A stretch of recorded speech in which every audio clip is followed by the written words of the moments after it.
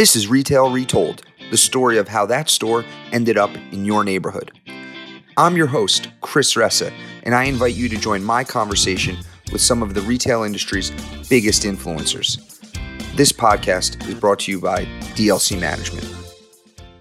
Welcome to Retail Retold. I'm your host, Chris Ressa, and thank you for joining me today. So there's two things I want to talk about. Actually, three. One, Bed Bath Lease Auction. Two, what's going on in the market. And three, how Planet Fitness opened a location in Dallas, Texas. Let's start with Bed Bath Lease Auction. So I'm just super interested in this one. I'm going to be there on Monday at the Bed Bath & Beyond Bankruptcy Lease Auction. I haven't been to one before. This will be my first. So interested to see how this all plays out. Bids are due tomorrow, and then you find out on Saturday if you qualify, if you had a qualifying bid or not, and if there's a competing bid. And if there's a competing bid, to show up to the auction on Monday. So dates are subject to change. They change with the wind, so you got to be on your toes. But I'll be there, so I'm sure I'll have some reporting back on how that goes. But I think it's a really interesting case, and stay tuned. So I want to talk about like what's going on at retail properties right now. So last year was this landmark record leasing year at retail properties. And leasing is off the charts this year. I think it would be hard to be record beating in terms of volume of leases this year in America because there's a lot less space to lease this year. And therefore, it's just, if there's no space, it's hard unless you're kicking out tenants and bringing in new when renewals come up. But it undoubtedly is going to be hard, even though it's going to be a great year. I think it's going to be hard to be the same volume as it was last year. But this is going to be a year of epic new store openings. And the numbers of new store openings are always interesting that you see when you read headline news, because most of them don't include local entrepreneurs. They're really just pub or private companies. They're really just reporting on the public entities and using that as a proxy. Typically, some numbers may. Most of the numbers I see are just really about the public announcements of store openings versus store closings. So it's a distinct group that represents a much larger swath of an industry. That said, this is going to be an epic year because all those record leases that signed last year, most of them are opening this year. And new store openings is one of the best things that can happen to a property. It's one of the most offensive things during good times and one of the most defensive things during tough times. You're bringing new capital because there's usually money going in from construction, either by tenant or landlord, new brand, which is exciting for the community, new foot traffic to the property, new dollars spent at the property, all leads to, just a virtuous cycle of good momentum for that property, the other tenants in it, for the community. And so I think it's pretty, we've talked about the real estate fundamentals at, the retail real estate fundamentals at the property level never being so strong. I think this is only going to make it stronger regardless of, the current macroeconomic conditions. To boot to all that, the appetite for new stores is voracious right now. And there's still, huge velocity in leasing transactions, maybe not 2022 record breaking, but pretty remarkable. So I'm excited to see how that all plays out. We're already seeing it at the properties we own where there's new tenants going in, people are excited in the community, other retailers at the properties are excited, and it's just this, really good thing that's happening. And obviously there's a lot of stores. I think this is really going to pop in the back end of the year as an industry because many stores try to time their opening to back to school and to Black Friday. Regardless of how changed Black Friday is, it's still a pretty targeted and coveted day by retailers to open new stores and before that. So you're gonna have a lot of store openings this fall. I think in that period of time between September and November, I think you're going to visibly go to a property and then a month later go, wow, there's a new store here. I think you're going to do that as a consumer often, assuming there's a vacancy or two at the properties you're shopping at. So today I wanted to talk about a Planet Fitness in in a market in Dallas, Texas. It's a really interesting story. So we owned this property in Dallas, and we had a tenant that had filed bankruptcy, and so we got a space back. And the space was like 20,000 feet. We had marketed for a while, didn't really get much bites. And then we kept marketing it, and we got Planet Fitness interested in the space. So we started getting ready to strike a deal with Planet Fitness, and there was a restrictive covenant in the REA that didn't allow for fitness at this center. And so we were like trying to rack our brain. You know, we go and we get consents often. And so we were going down that path. But as that happened, there's an adjacent landowner that has a building, and the building kind of looks like it's in the shopping center we own, but we don't own it. And one of their tenants, the anchor tenant of that property, went vacant. Shoppers World was the tenant, and they left. So they go away. And so we decided to say, hey, what if we bought that? We've always wanted to control our own destiny at this property, and then we could put Planet Fitness in there, and maybe we don't have the same restrictive covenant challenges. So we approached that landowner. They weren't really interested in selling. So we had kept, Planet Fitness had kept working with us. We were trying to get creative, trying to figure out how to get them at this property. Months have passed. And then finally, the adjacent landowner says, okay, you've been calling me enough, Chris. Let's see if we can figure out how to cut a deal. And we end up getting to a deal. And just as we get to a deal, as we're doing that, we're simultaneously trying to make a lease with Planet Fitness, kind of like a development deal. We don't really want to buy it without a tenant. Well, as that's happening, working on these deals, March of 2020 hits.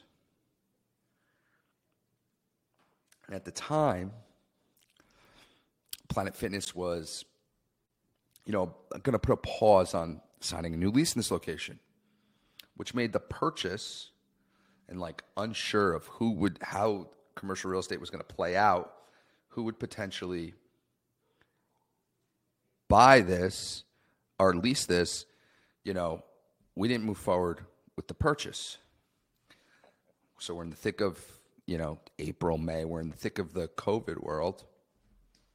And, I'd kind of checked in, we had kind of checked in with Planet, but, we had so much going on. We didn't own that building. We still had the vacancy in our property, and we're working through it, but there was a lot going on. Lo and behold, as that's happening, we get a call from a group that says they put that building under contract. They have a deal with a retailer to go in that space called Planet Fitness. And there's an REA, and they need our consent to go in that building. And so, you're putting your heels. You're like, holy cow. In this time frame, we dropped the ball because we had so much going on. It wasn't a major key initiative, priority, strategy for the organization. Someone else swooped in to buy this building. But they needed the deal didn't work for them either unless they had a tenant. They had Planet Fitness. And so they asked if we would consent. They're like, we'll give you something for consenting. And they go through this whole sales pitch on why it's good for me as the adjacent landlord to allow Planet Fitness in. And they say, it'll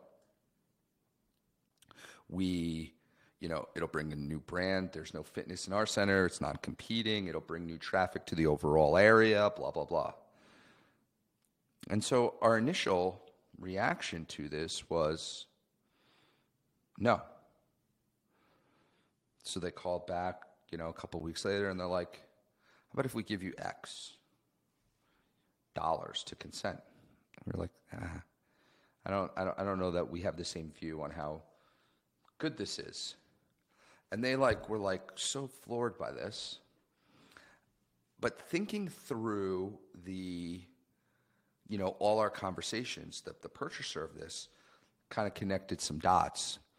And they came back to us and they offered us to go in 50-50 with them as partners. And we were able to strike a deal to go 50-50 partners, bring in Planet Fitness to the project, and there was other consents they needed us for. It was not just us. There was other tenant consents in our property that had the right to consent. And then by buying this, we were able to change the REA a bit to give us more control in the future over this, building, and turned out to be a huge win. And so that's how Planet Fitness ended up here. And so there's a lot to take away from that, right? I think, one, just this overall creativity, right? Two, whatever business you are in, if you get distracted by whatever it is, and it's not your main priority, someone could definitely swoop in out from underneath you on a deal. Whatever business you're in, definitely a hard lesson. But three, and I think in the business world, not just in commercial real estate, in the business world, we often talk about we don't want to over-lawyer docs to get so much legal jargon that it kills a deal. However, and I've said that before, great docs and a strong REA are the reason we were able to buy this property. Without this being what some might say over-legaled, over-lawyered, we might not have been able to buy this property.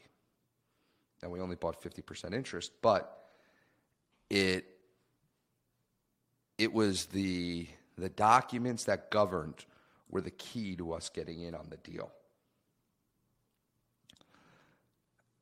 And then I think the fourth thing that was really savvy from the buyer was, if you're really trying to strike a deal, I think it's important to really understand the motivations of the counterparty you're doing business with and understand their business.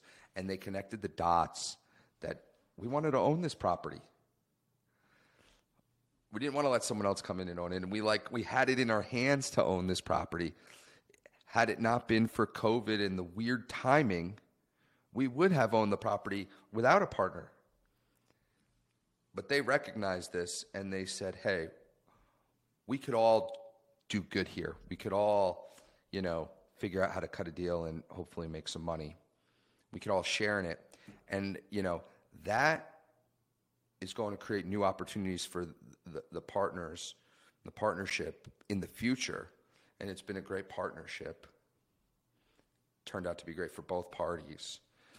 Everyone brought some skills to the table. Everyone brought some things to the table, more than just dollars for the asset that I think, and everyone had a lot of respect along the negotiation. And, and kudos to them for coming up with the idea. And it enabled us to bring Planet Fitness to this asset. And that's how Planet Fitness ended up there. So I think a great story, cool lesson to learn. And that's what I got for today, everyone. We are now almost officially halfway done with the year. Crazy 2023 is moving. Hope everyone is hitting all their goals for 23. It's going to be over before we know it. So with that, thanks for joining me today on Retail Retold, everyone. Hope you enjoyed the story and the take on the retail market, and report back on what happens at that Bed Bath & Beyond Bankruptcy Lease Auction. Thanks, everyone. Thank you for listening to Retail Retold. If you want to share a story about a retail real estate deal that you were a part of on our show, please reach out to us at retailretold@dlcmgmt.com. This show highlights the stories behind the deals from all perspectives. So it doesn't matter if you are a retailer, broker, entrepreneur, architect, or an attorney. Also, don't forget to subscribe to Retail Retold so you don't miss out on next Thursday's episode.